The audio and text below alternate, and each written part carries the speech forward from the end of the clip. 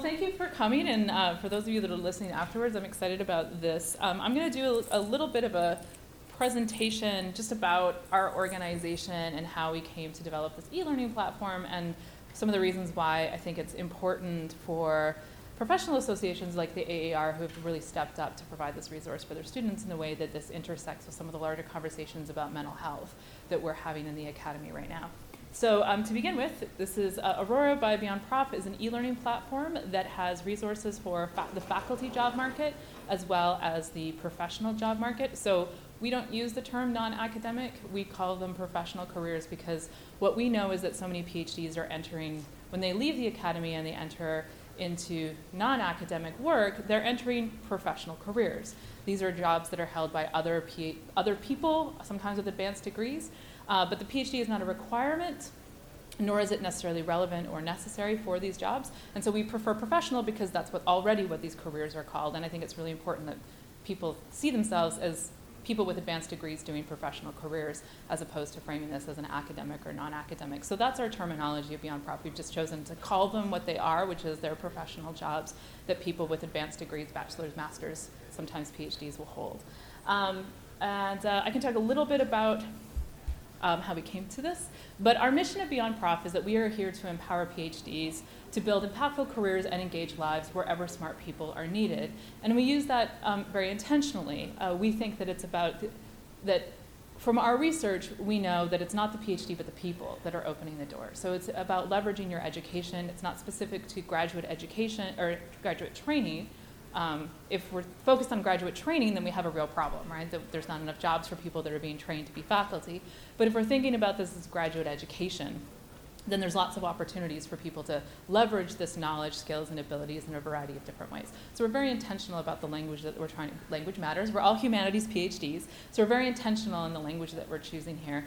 And sometimes I think institutions will celebrate like, oh, you get a PhD from our institution and you go here, and we push back on that. We think that this is a journey that individual PhDs are taking, and it's very much about empowering the individuals, and it's your education. It's not your advisor's education. It's not your institution's education. It's the individual person to determine where they're going to take their education. And we're very passionate about that distinction. We need all the chairs. Can't you see? No, just kidding. I'm totally kidding. No, there are literally, this is it. Go ahead. Thank you. I'm sorry to disturb. No, not at all. I'm hoping you have good sound editors. Please. So our team at Beyond Prof, we're all humanities PhDs. This is the fine people that do this work. So it's myself and Jennifer Polk. We both have history PhDs. I actually met Jen years back when we were doing our master's degrees at Carleton University. She went to the University of Toronto to do her PhD in history. And Jen's story is that she never actually wanted to be faculty. It was just not what she wanted to do. And so when she got to the end of her degree, she was so lost because she felt like she was a failure. Like this thing that she was supposed to want, she didn't actually want. Hi. And so she was incredibly discouraged. And she knew she wanted to stay in Toronto. Why not? Toronto's a great city. And she didn't want to move. That was just not something that was in her wheelhouse. And she just didn't want to be faculty. And so at a school like Toronto, there was not a lot of conversation about what else one would do because it's, actually, I think about 25% of humanities humanities faculty in Canada actually have PhDs from the University of Toronto. So it's a powerhouse PhD program. People are expected to go on to tenure-track jobs. I did my PhD at Carolina. So I am Canadian, but I went to UNC Chapel Hill. And again, it was a top 10 program, and there was just no conversations when I was there about what else one would do. I had gone through with a bachelor's degree, a master's degree, and then a PhD. I had come from a small rural town, and I had never met other professionals, really. Like I knew teachers and doctors and lawyers and dentists, but the type of work that people do in a creative economy, I just had no exposure to. And so as an undergraduate, when I arrived on campus and I saw faculty living what is essentially a middle-class life, in Canada it still is a middle-class job. That's maybe questionable in the United States now with salaries. But in Canada, these are very much middle-class jobs.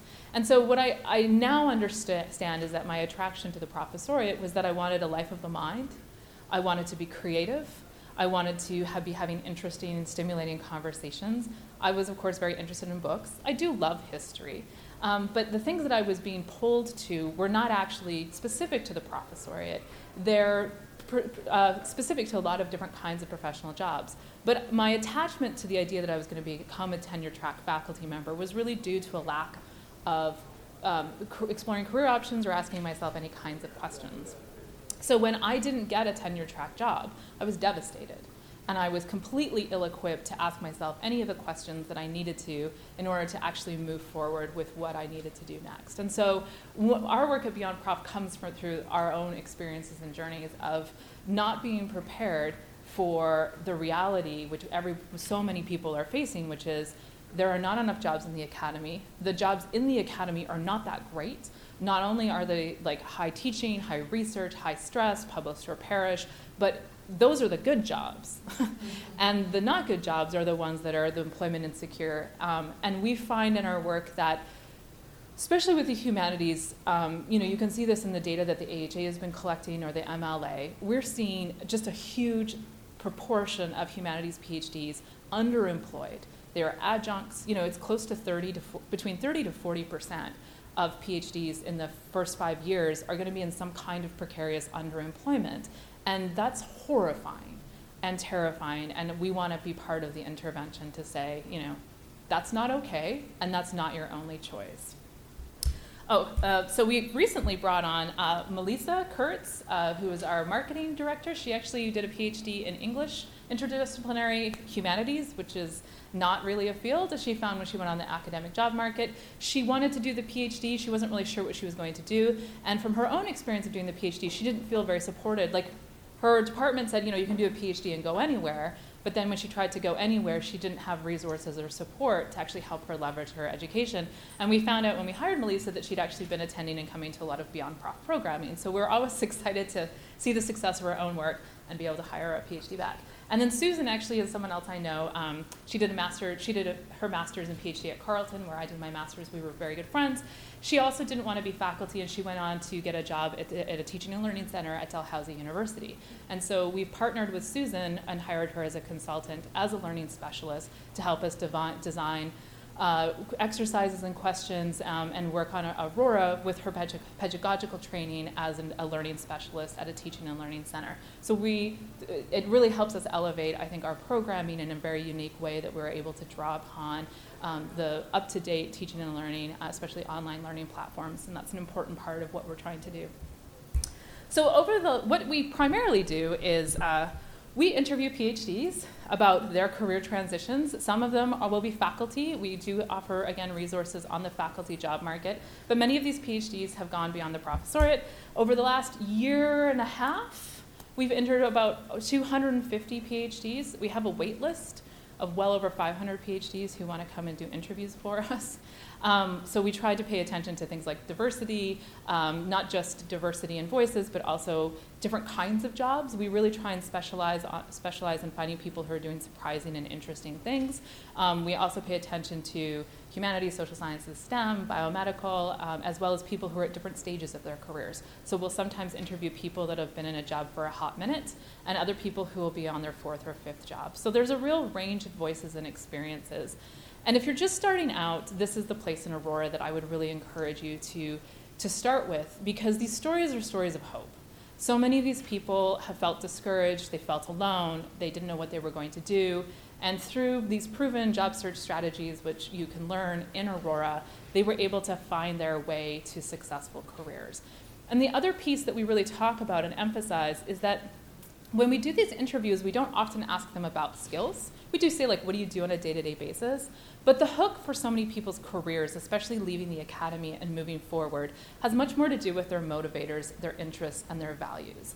And I think for so many PhDs that are thinking about leaving the academy, we are so scared that we'll lose who we are as people, that our identity is as a PhD and as a scholar, and that the only place that we will find this kind of joy and satisfaction is in our scholarship or in the classroom. And one of the reasons why we ask the questions that we do, questions like, what energizes you about the work you're doing? What surprises you? How does this relate to your graduate school experience? What did you have to learn in a hurry? These are questions we ask because we know that in the creative economy, people are changing jobs every 3 to 5 years. They're taking skills with them, but But the hook through our careers is not that we're going to work in an organization for 35 years, but that we're going to find places where these values and motivators and interests take us, where we can leverage our skills. And so for some people, helping others will be a really important motivator. For other people, it'll be using their research to solve problems. For other people, it's going to be strategic thinking. And these are things that are part of the scholarship that we do, but they're not confined to the academy. And so one of the real challenges that we have as academics is to get to know ourselves again as people who came to our scholarship for particular reasons, recognize those reasons, take them out of the specifics in which we're currently existing, and then find other professionals. They might not have PhDs, but just other professionals who are motivated by similar things that we're motivated. And those are spaces where we're going to thrive and find opportunities. So that's really one of the things that we try and help people think about. So this is a list of where all the PhDs that we've interviewed in the last couple of months have worked, or they've done seminars for us. It's meant to be overwhelming and exhaustive. You're not supposed to be able to read it all. But the point is, sometimes we get questions about, like, well, where are the jobs? Where are the job boards? Where can I find jobs? And this goes back to the heart of our mission statement, which is PhDs work wherever smart people are needed. So wherever you're at, whether you're planning to stay in like a small rural community that you love, or whether you want to move to a big city, you will be able to find places where professionals thrive and where you're going to have that kind of satisfaction. And you're not limited by the fact that you have a PhD. You're not limited to specific kinds of jobs. It's a journey, and it's personal, and it's difficult. We're not going to lie. It will take time. But there are literally thousands of opportunities for PhDs, because you're not a PhD, you're a person, right? You're a person with knowledge, skills, and abilities that you can take into lots of different kinds of organizations. So based on the research that we've done, here's what we know are proven job search strategies. And so we ask people the same questions. We're very intentional about that because we see the work we're doing as research. Because we want to then develop programming to help people. So the summary of our qualitative research is that career exploration is crucial and it takes time. So for those of you that are thinking about what comes next, yesterday was a really great time to start. Like, it's never too soon to start thinking about other kinds of careers. It's never too soon to start thinking very broadly about your career options. Non-academic work experience is critical to success. Now this, for those of you that are faculty who might be transitioning, thinking about not just your teaching and your research, but service to the profession, or services that you've been doing as part of your professional organization, volunteer work. These are things that will also come into play. One of the things that we often suggest is, like, think about your distractions, the things that people are like, why are you doing that? You should be doing your scholarship, you should be teaching. Sometimes the distractions can tell you something about what's missing in your academic work, something that where maybe you're seeking out or where you're thriving. So looking at the service that you're doing, looking at your volunteer opportunities and experience might be other places that you can draw upon. You're not limited just to your teaching and your research. In fact, your teaching and your research might be the least interesting and least important part of what you're actually going to translate out of your academic work. Networking, as we talked about, is so critical to career success. And this isn't because you're a loser with a PhD. This is how all people find jobs. People hire people. They hire people that they know or will come to or are referred to them by a trusted source. So again, when going back to that list of like the bajillion places where people are working, it's because they're finding these opportunities by putting pants on, leaving their house, and having conversations with people. And that is literally the key to job search success. You have to keep talking to people until you find an opportunity that's right for you. And that might take 4 months, it might take 6 months. You might be doing contract work, you might be doing volunteer work. You actually just don't know where the opportunity is going to come from. But this networking is important for you to learn about yourself. You might have an idea of, like, I think I'm really interested in this, like, student affairs. And then you go and you interview student affairs and you think, oh, wow, no, that's like way too many forms. I actually hate filling out forms. That's not at all what I want to do. So networking is important not just for you to learn about what you might want to do, but it's also then important for you to learn about opportunities. It's important for you to then learn, like, the language and discourse of employers. It's also an important way that you will learn about what salary expectations you can have and how to negotiate job offers.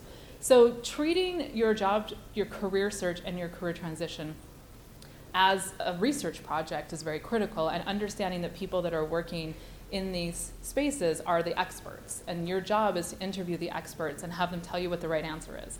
So any question that you have about, like, how do I write it, what kind of resume format is right for this? If they say they want this kind of document, what does that mean? Those are all really great questions for informational interviews. And the other thing I want to say is that networking is also not just for people who are interested in non-faculty careers or professional careers. Before you commit to an academic career and the kinds of sacrifices that are required for that, you should be doing informational interviews to make sure this is a career that you actually think it is, that it's a right fit for you, and that making the kinds of sacrifices that people are required to make in order to be successful, like moving, relocating families, are in fact actually the right things for you. Because I think too often there's an assumption that we should just do it. And then we work it with Beyond Prof with entirely way too many faculty who have made these kinds of career transitions or sacrifices and are miserable and are unhappy, and now they're even further in their careers and it becomes even more difficult to transition. So for graduate students and PhDs, before you commit to this, please do interview faculty, not just at your institution, but at teaching-focused institutions, comprehensive institutions, and really understand if this is the right thing for you. Think creatively about the value of education and training. So what we mean by this is like it might actually be your work. Maybe the thing that you really like to do is scholarship on teaching and learning, and maybe there's a way that you can leverage that into online certification and training. So it might not actually be the part that you've been teaching religious studies. It might be the part that you've been teaching online that is something that you can leverage. It might be your knowledge of higher education. Maybe it's not the specifics of, like for me, I did gender and sexuality in 18th century America. Maybe that piece isn't that interesting, but maybe I would be a good fit for diversity training because I really liked teaching and I have an understanding of gender and I'm able to do research and I'm able to listen and answer and ask questions. So it might not be the American history part that's very interesting or important. It might actually be my interest and background in gender and race theory that could be very helpful in my career transition. So think very creatively about what is actually interesting about you, what is unique about the work that you're doing. We just interviewed a woman, her name is Pin Yuen. She I think she was an early modern French women's historian. She's from Taiwan, and then she speaks Chinese, she speaks French, she speaks English, and when she transitioned, she was a tenured faculty member who decided to leave the academy. When she transitioned, she actually did academic translations, initially from Chinese to English, English to Chinese, and now she works as a localization and translation specialist at a video game company. She had never played video games before, but that's a really great example of it wasn't the history of women in France that was helpful, it was her ability to research and problem solve and translate that was actually a useful skill that she took out of the academy. And she's very happy and loves her job, and she works with people who, she works in a company where she said 17 languages are spoken on the floor, and she works with incredibly smart people. So again, just because you leave the academy doesn't mean you're not going to have these really crazy, creative colleagues or challenges and opportunities to learn. And now she plays video games in her spare time. There's various points of entry to professional fields. This is really important. So again, there's not one right way to become the director of the Smithsonian. If that's what you want to do, there's lots of pathways. And so it's when you're in these informational interviews, it's very important for you to ask very critical questions to the people that you're talking about various points of entry into these professions. So this is a great opportunity for you to just say yes to opportunities as they come along. Your first job will not be your last job. It will just be the next job that you have. And so thinking about how you can build on these opportunities is important for your career. And just knowing that you don't have to start in one specific place. You can start in multiple different places and look for other angles and avenues to move where you want to move. And there's just serendipity. When you listen to these interviews in Aurora, one of my favorite is Adam Rubin, who's on the biomedical side, and he got his job because his wife's college mother's roommate worked at a company he was interested in working at. So wife's mother's college roommate was able to take a job that was actually for someone with a bachelor's degree and create it into a postdoc and hire a PhD. And so because Adam knew somebody and had dinner with this person, and it was actually over the course of about 6 months that this came about, he was able to get a job. And that's somebody who was leveraging his knowledge and his technical expertise to move into a biomedical field.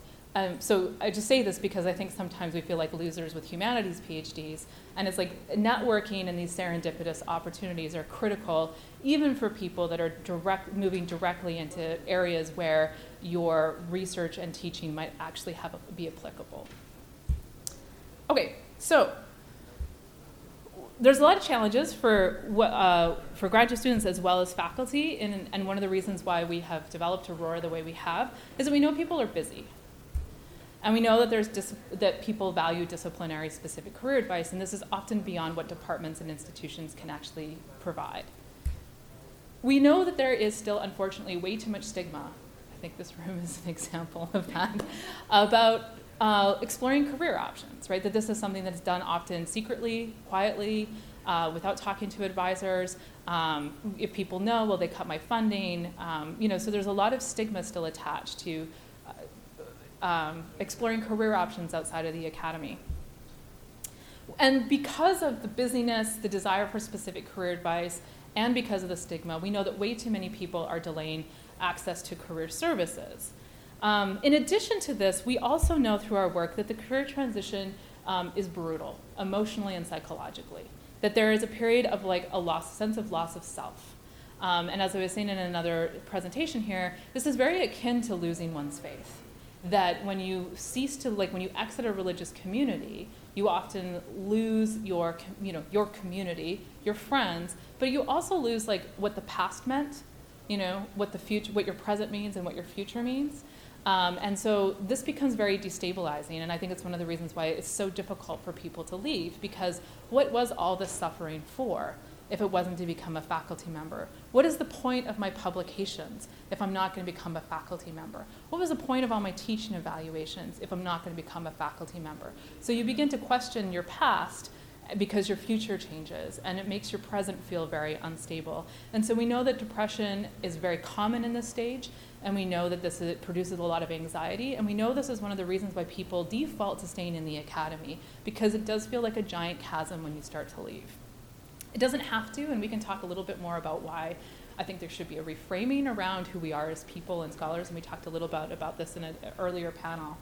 But there's a questioning of choices, and this also becomes intensified when people begin to network and they see peers who are now directors of nonprofits and very stable in careers at 35, 40, and 45, and the PhDs are just beginning a career transition, and so it's very scary, and there's a lot of doubt, like why did I do this?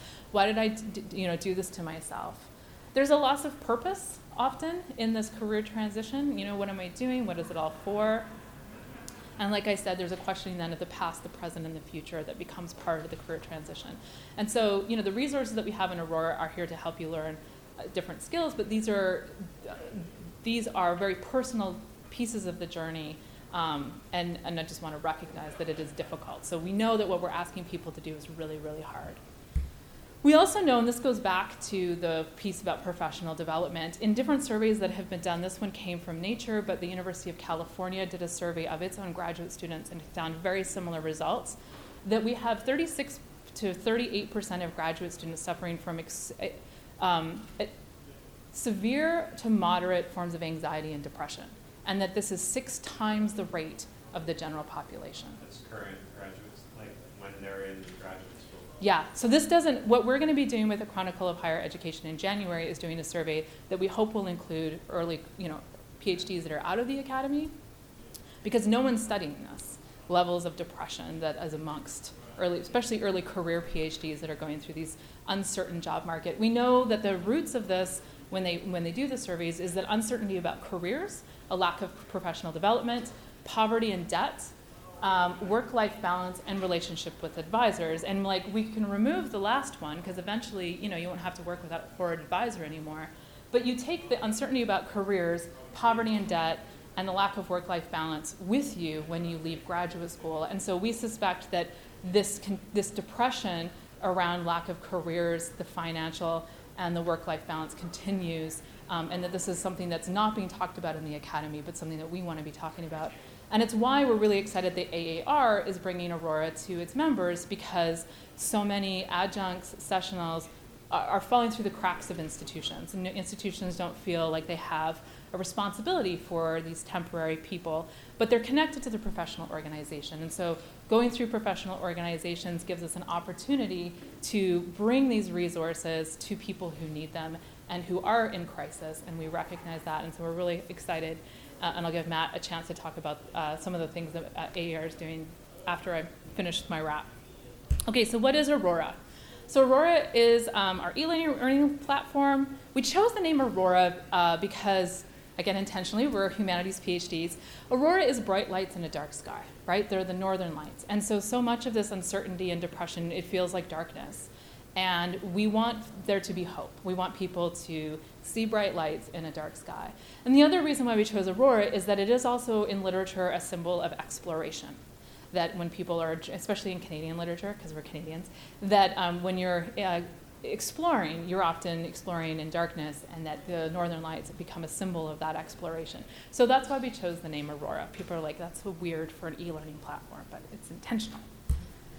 Okay, so what's in Aurora? It's career education for graduate students and PhDs in the humanities, social sciences, and STEM discipline. So I've been talking a little bit about graduate students, but this is for PhDs at any stage. One of the things we get is like, well, I'm 52 and things are being downsized, I'm gonna lose my job. Aurora is still for you, the same strategies still exist.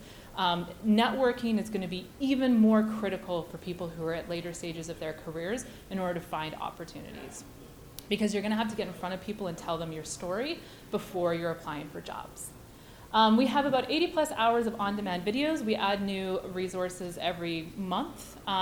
We've got about 150 PhDs in there in various forms of interviews and seminars. There are 2 programs of study, so I've been focusing on the academic. One of the things that we have heard as we've been rolling out Aurora is that way too many students who are, and adjuncts who are on the academic job market are desperate and terrified, and they're not getting good support, and they're not getting the right kind of information about how to put together packages, how to put together, how to put together CVs and teaching portfolios. And we felt like this was a place where we could also step in, because we're connected to all these career professionals on campuses. So we've been very fortunate that with the faculty careers, we have people from the Graduate Careers Consortium who have done most of our webinars for us. And so whether you're on the academic or whether you're considering faculty careers, this e-learning platform has resources for you. We're also interviewing faculty about their careers so that you can hear more about what it's like to work at teaching and comprehensive and R1 institutions, because I think that there's a lot of mystery around that. And I also think that the nature of the faculty jobs has changed. This is certainly what we're hearing from faculty, that the amount of research and teaching that people are doing is shifting as service takes a larger role. And so we want students to really understand the nature of the professoriate.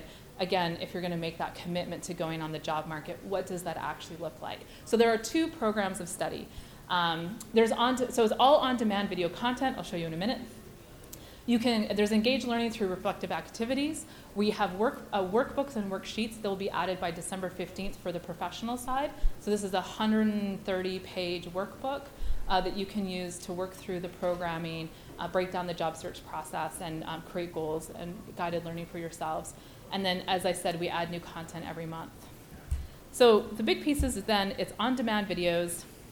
It's a safe learning environment, so we do provide the AAR with aggregate information, but we do not provide any personal information. So I just email Matt and I say, this is the number of logins, this is the popular topics, and that helps them, of course, to know what kind of programming they should be offering here at their conference, but we do not report on any individual users.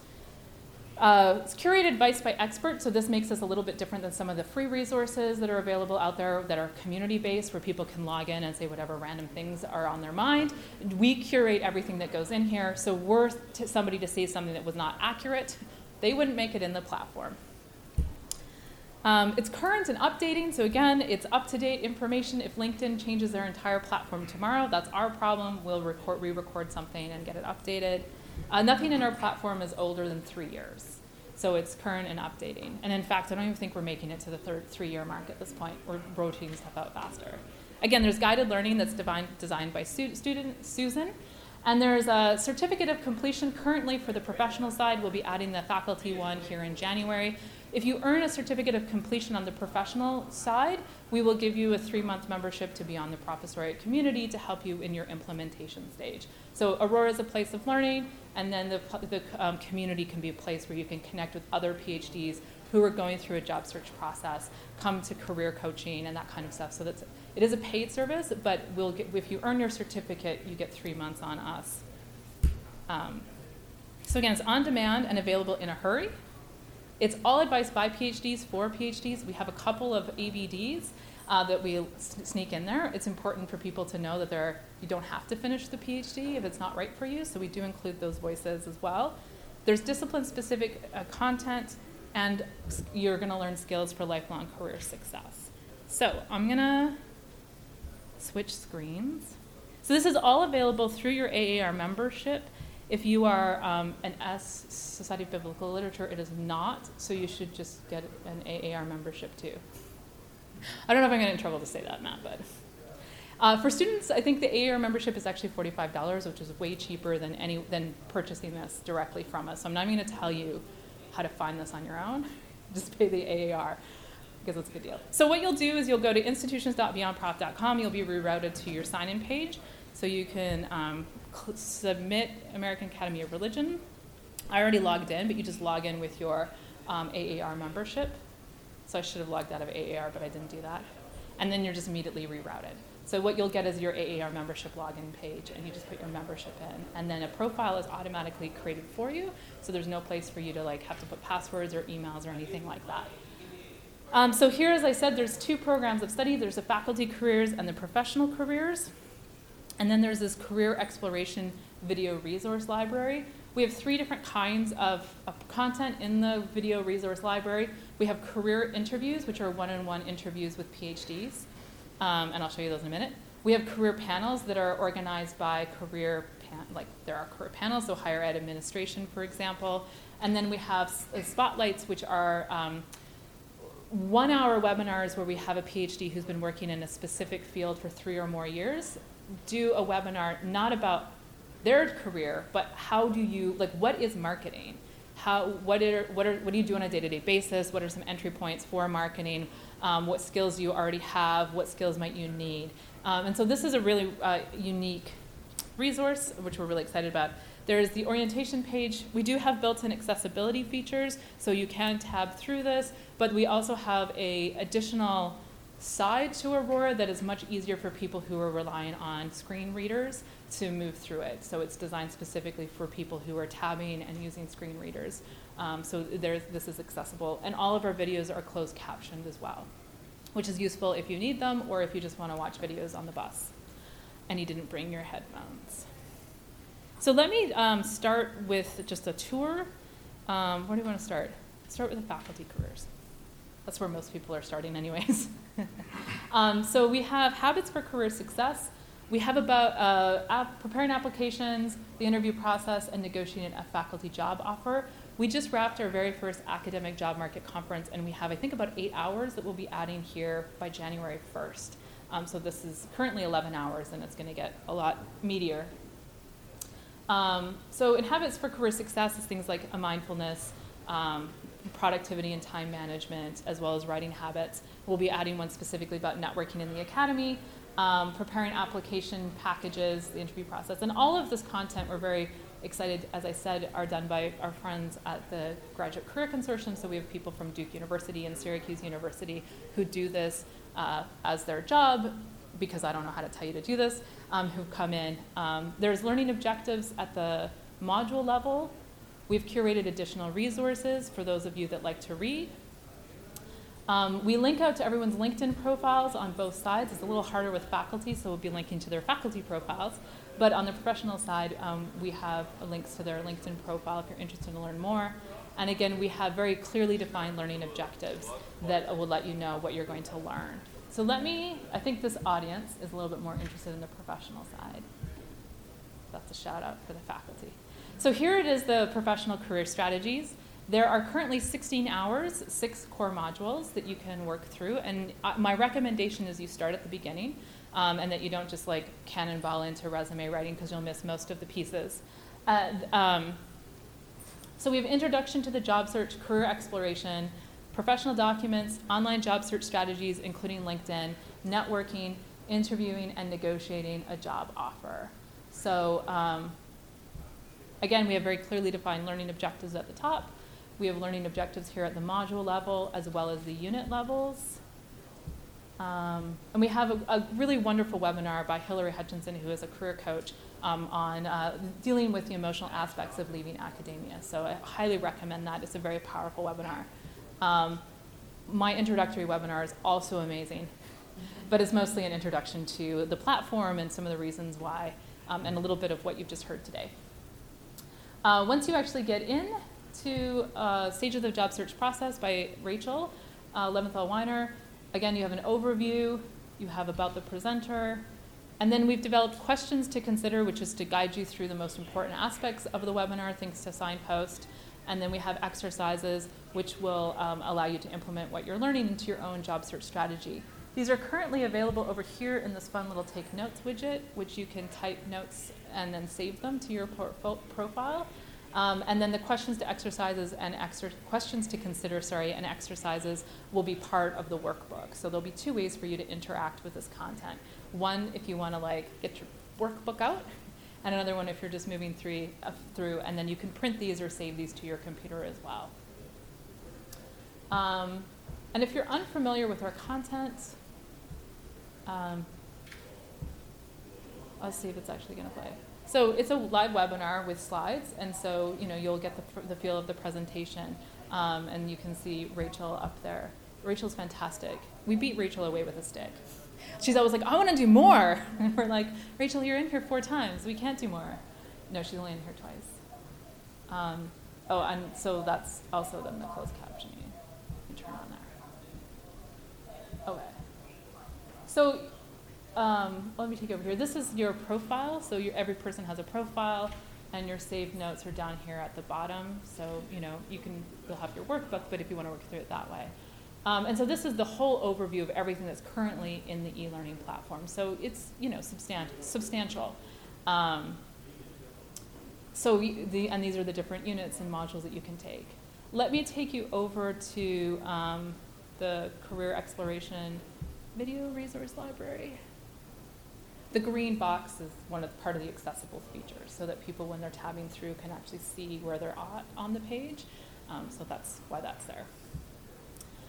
So if you want to learn by interviews, career panels, or spotlights, the interviews are a great place to start since they are organized by large academic disciplines. So we have arts and humanities, social sciences and psychology, life sciences and STEM. It's quieter now for us too.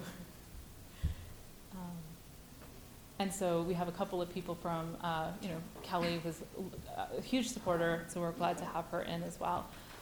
Joe Wei, who is another theology PhD, we're very excited to have him. David Congdon, and actually Silas owes me an update because he's no longer in this current job.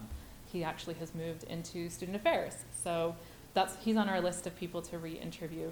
And that's one of the things that one of the reasons why it's fun to kind of keep this updated is that people are moving so quickly when they leave the academy. I think Silas was in his job for about 18 months. He used to be at Fortress Press, and now he's in student affairs. And so it's very common, and we see that a lot. Movement is possible, welcomed, and happens all the time. So you can click on, again, the interviews. We've got the About the Interview. You can connect with Silas over on LinkedIn.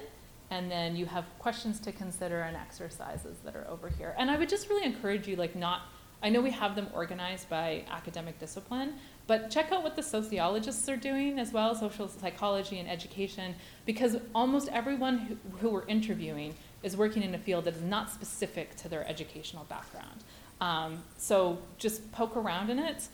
Don't limit yourself just to what can I do with the humanities degree, because that's the wrong question. You want to think about why you got the degree in the first place. And there might be overlap between why you got a degree and why somebody in a completely different field got their degree.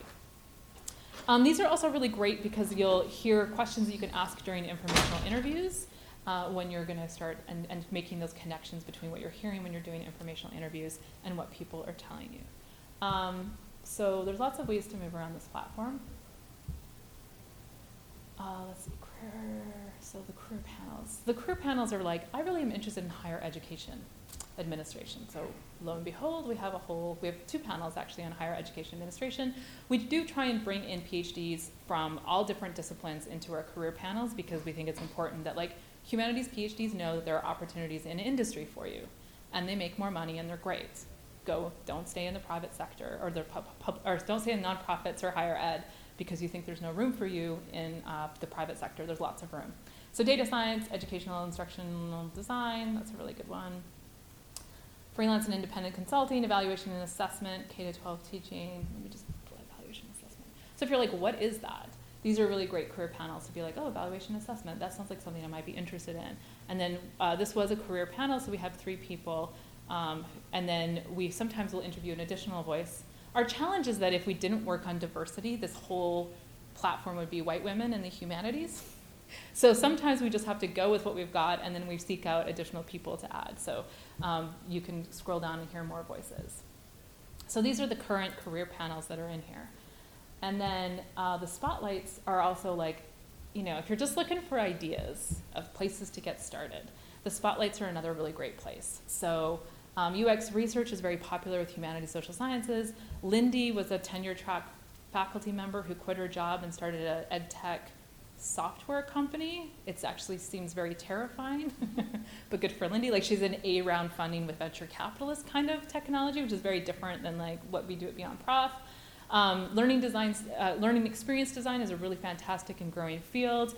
Faculty development, actually, Paul Martin, I think we've interviewed him 3 times, and he keeps changing on us, and he's moved again. Educational technology, instructional design is another really great one. Market research, data science, research administration, development, marketing, program and project management for PhDs, building your path in the corporate sector. And we've got more coming as well. So we try and add a spotlight every month and 2 professional interviews, 2 or 3, depending on the month, and then a faculty interview as well. So that's the heart of Aurora. What questions do you have?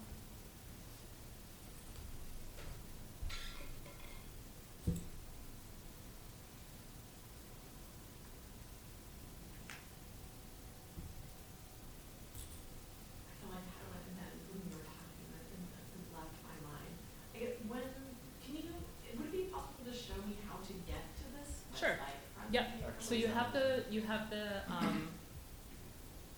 from the AAR. Sorry, let me log out. You have so you can start at the AAR. Let me go. Matt, where it is on your website. .org. No. Let's see. Log out. Is it under employment services? It's under membership. Membership. Aurora. Okay, so under membership, there it is on Aurora.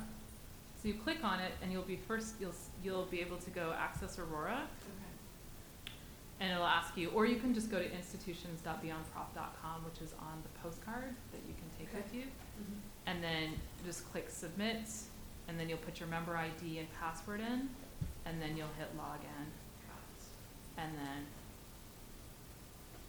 that's it. Like it's just like accessing like an off-campus resource. Right. And then you can go nuts. Yes, I'm ready to do that. Yeah. On that list of different employers that you showed at the beginning, Yeah. for the ones that were institutions, what kind of jobs are people getting there? So, lots. So we see a lot of people in research administration. So that's an opportunity to work in grants offices, and then you work with faculty to develop their grants to help them be successful. So that's a really interesting and growing field. And people from all different backgrounds do that. So it's an opportunity to do lifelong learning because you don't know anything about X, Y, Z, but you're working with a faculty member at the institution to help them be successful on their grants. So a lot of writing and editing and grant development. So that's a really interesting and growing field. We do have people in student affairs. So, career services, career centers, that's a very popular field. We have people who are doing data science, actually, is another field. So the thing to remember, we have publishing, which is another field, not just like working as publishers, but marketing within a university. One of the women was a marketer at Wilfrid Laurier University Press. So any kind of job that you can think of, there's probably somebody at a university who's doing it. Yeah. And this is, sorry, I came in late. I have to go in a few minutes, but Yeah. I'm SBL, so you were suggesting to register with AAR. Yeah. And, okay, I'll do that. This is PhDs from all different types of PhDs, and you help connect with jobs. So we're not an employment service. No. So what we do is we provide resources to help you to learn job search strategies so that you can find a job where you're at. Right. So we know, so there's a lot of differences between the faculty job market where people are doing national job searches, Yeah. international job searches. That's a very ineffective way to find a job if you're looking for a professional career. And so what we help you do is figure out your shit. Like, what are you interested in doing? Where are you at? And then what kind of opportunities can you find that are a good alignment for who you are as a person? So these are resources and tools to help you develop that skill set for yourself. Okay. Yeah. So it's very much about empowering, but so we don't suggest jobs. It's not an assessment tool. One of the things, if you're interested in an assessment tool, I highly recommend Imagine PhD, which is a totally free resource. And I believe the AAR also was contributed to the development of that as well. So you can check out Imagine PhD. There's some assessments in there that you can begin with. And so Imagine PhD doesn't tell you what you can do. It just gives you ideas, again, about your values and your skills. So I logged in when we were talking about this in the previous session, but there's these different assessments so you can do interest and skills and values. And this is a really great place to start because then when you come back to Aurora, you can start looking through some of the interviews, the spotlights, the career panels, and thinking about how your interests are aligning with what some of the things that people are saying. By June, if everything stays on track for us, our content in Aurora will be tagged with Imagine PhD family categories so that people can move between Imagine PhD and Aurora much more seamlessly. So that is on our roadmap. Okay. Sometimes people say that and it's not true, but it is actually in development. Jen Polk, my business partner, has this incredible spreadsheet right now that she's working through. And so we'll be reaching out to interview some additional people to fill some of the gaps, and then that will be available by June. But for those of you that are starting right now, go do the interest assessment, the skills assessment, the values assessment, and think about that. But we just know from like successful PhD job search strategies that networking is going to be the most critical piece to your job search. And that being able to effectively communicate to employers what you do and how you solve their problem is the ticket to success. And that you need to be able to do that to start with in person. And then move to you will at some point have to submit a resume to an online job posting, but you want to do that as like step 19,000 as opposed to step 1. So the first step is these informational interviews where you're learning about different opportunities. And the other challenge with like job boards is, as my colleague Julia was pointing out in our previous panel, what somebody calls something in one organization is not at all what is called in a different organization. And so really focusing on the skills that you have, what motivates you, and then reaching out to people to have conversations about what they do and being clear about that. So an informational interview, when you do that, you don't have to say like, I want to be the director of volunteering at nonprofits. What you can say is like, I'm the kind of person who gets energized by organizing others, other people. And I have a high level idea of, I'm able to keep a high level view of projects. It's one of my skill sets. And I'm really passionate about this cause. So what I'm looking for are opportunities where I can get involved and use these skill sets in these kinds of organizations. And then have them tell you the right answer, Okay. right? Like these are the experts. and they will tell you how somebody like you with your skills can find pathways into different kinds of employment. And there's lots of different pathways. There's no one kind of path. 70% of jobs are never posted. And even when they are posted, they're not necessarily open. They can have like internal candidates. So, being active on LinkedIn, being active in a local community is the way that you will find jobs, being connected to people. If you're trying to move, like you live where you don't want to work and you're trying to move, the same strategy applies. You'll just spend a lot more time doing phone conversations and LinkedIn conversations before you'll find an opportunity. People hire people. They hire people they know and people who come referred to them as a trusted source. Most organizations are small and they are not legally required to list jobs. Beyond the Professoriate does not ever have to publicly list a job. I'm not required to. There's no law because I'm small. So if I'm going to hire, I'm going to send it out to like 6 people that I know and say, like, do you know people who would be a good fit for me? Because if you think about it, as I was saying in the previous panel, if you think about it from an employer's perspective, why on earth would I want to put something up on Indeed.com where I'm going to get 600,000 million resumes? I don't want to do that. I'm going to post it on LinkedIn. I'm going to post it on smaller spaces where I can get candidates who are going to be already engaging with my organization or my brand, who are in my sphere, who are connected to people I know. That's how I'm going to hire. I'm going to hire within my community because I don't want 600 jobs coming at me from Indeed. And the places that do that, even large organizations, having that because they're going to get 600 applications because they post on Indeed, having that personal connection will still become really important to getting your job out of the pile. And, if what you're hearing is like organizations are using like some of those scanning softwares, like that's going to be brutal for you as a PhD in career transition. So don't apply to those kinds of companies. Go to companies where that personal connection is going to be an important part of the hiring process because you'll be more successful there. Yeah. And always go the path of least resistance. Like if you're on the job market and people are saying, well, you have to have a master's of information library science to be a librarian. Like let's say that's something that you keep hearing. Don't do that job, right? Find another avenue to do similar kinds of things because you're too educated. The problem is that you have a lot of advanced degrees without direct linear work experience within professional spaces.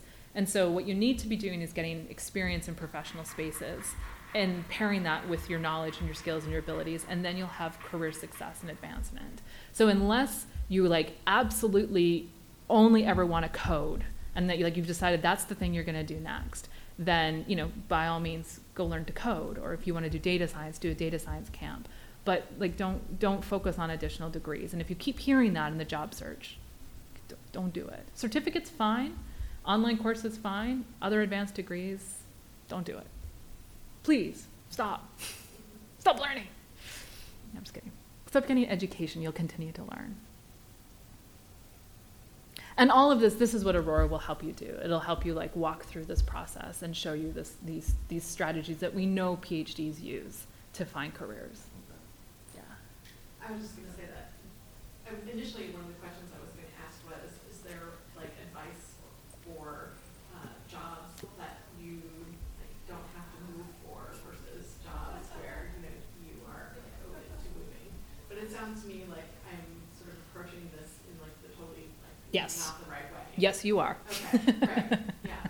Start where you're at. Yeah. The first Talk to step, people. talk to people. Yeah, the first step is really to understand your local economy. Mhm. So what are the big employers there? So I'm in Denver. Tech is huge. So there's a lot of, and tech is also a very mobile space where they're bringing in lots of different kinds of people with different kinds of talent. Like you don't have to code, right? And that's one of the really positive things for humanities PhDs. With the skills that we bring to the table of being able to do human-centered research and tell stories and do research and qualitative analysis, these are things that are not easily outsourced or automated.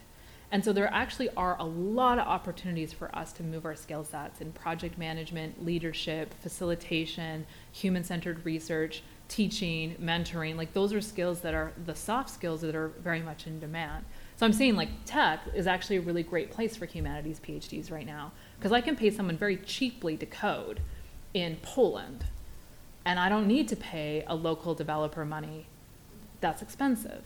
But it's much more difficult for me to have someone who can do customer support or sales or an onboarding process or, solve problems for my customers or recommend my technology solution to organizations. Like I can't, that's much harder. I need somebody who can tell stories, who's got client-facing skills, who can listen to what the problem is and is this actually the right solution or what, and that's UX, you're starting to get into UX research. And we're seeing lots of people go into user design research in tech.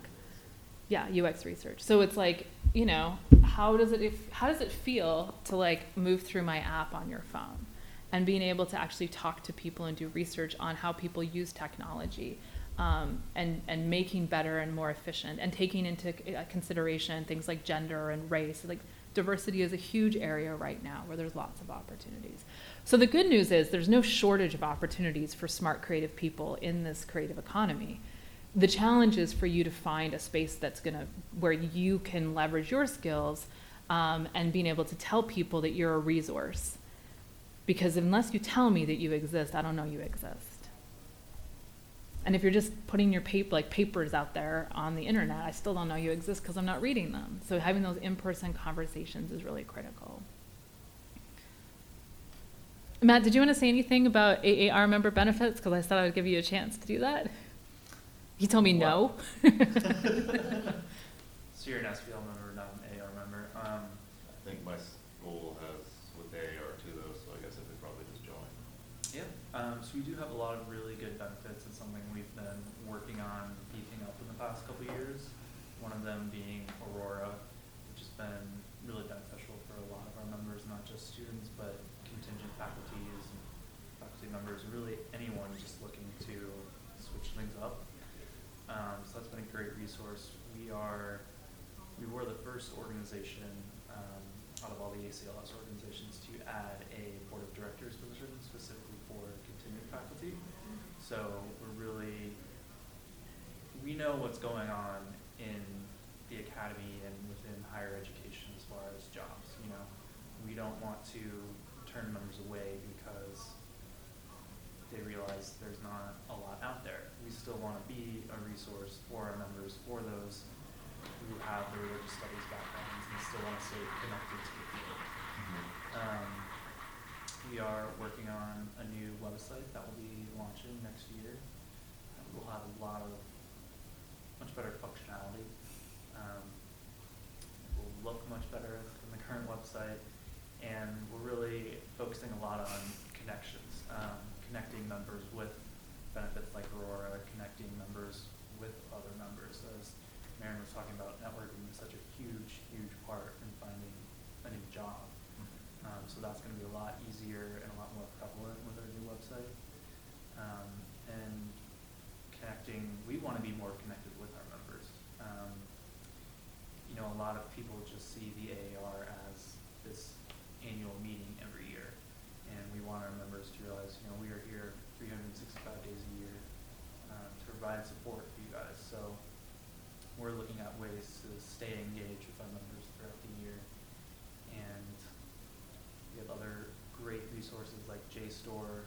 We have access, all of our members get free access to the religious studies collection of JSTOR, which really helps a lot of people who don't have that institutional support to things like that. So we have a lot of stuff in the works, but we're very happy to have Aurora. We've had a lot of really good feedback from our members who have used it, so I highly recommend it. I also highly recommend it too. No, I mean, I joke as the person who built it, but also I know, it was funny today, Amy, who's at the Applied Religious Studies, and Julia Hoffman, who is Career Centers now at UC San Diego, were on this panel, and they were like, we both came to Beyond Prof, early on conferences. So I know that's anecdotal, but I do know that this will help you. You will feel less alone. You will feel less scared. You might feel overwhelmed, but you will have hope. And, we hear that all the time from people that access our resources, that this gives them hope, that they're feeling despondent or broke. and trapped. And we don't want people to feel like that. We want people to know that there are no shortage. I mean, I really believe that. I mean, here I am with a humanities PhD. I studied porn in the 18th century, and I'm like doing tech because I'm smart and creative and can ask questions, and you know, I'm ambitious, and like all of these things that I was before, I still am. I'm still a curious, smart person engaged in questions and conversations. And you know, if Beyond Prof, of course it will succeed. But if Beyond Prof doesn't succeed, there's lots of other places I'm going to be able to go and take these talents. And, you know, it took a long time for me to get to this place, but I feel optimistic about my future. Like, I feel like I have skills that I can take.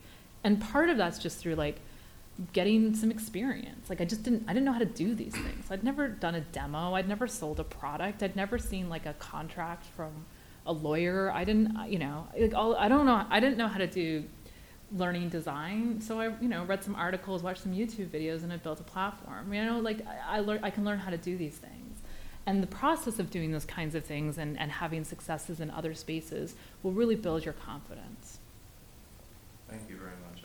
You're going to be fine. Thank you. Is there literature or something? Yeah, there's a postcard right back there, and you're welcome to take my card as well.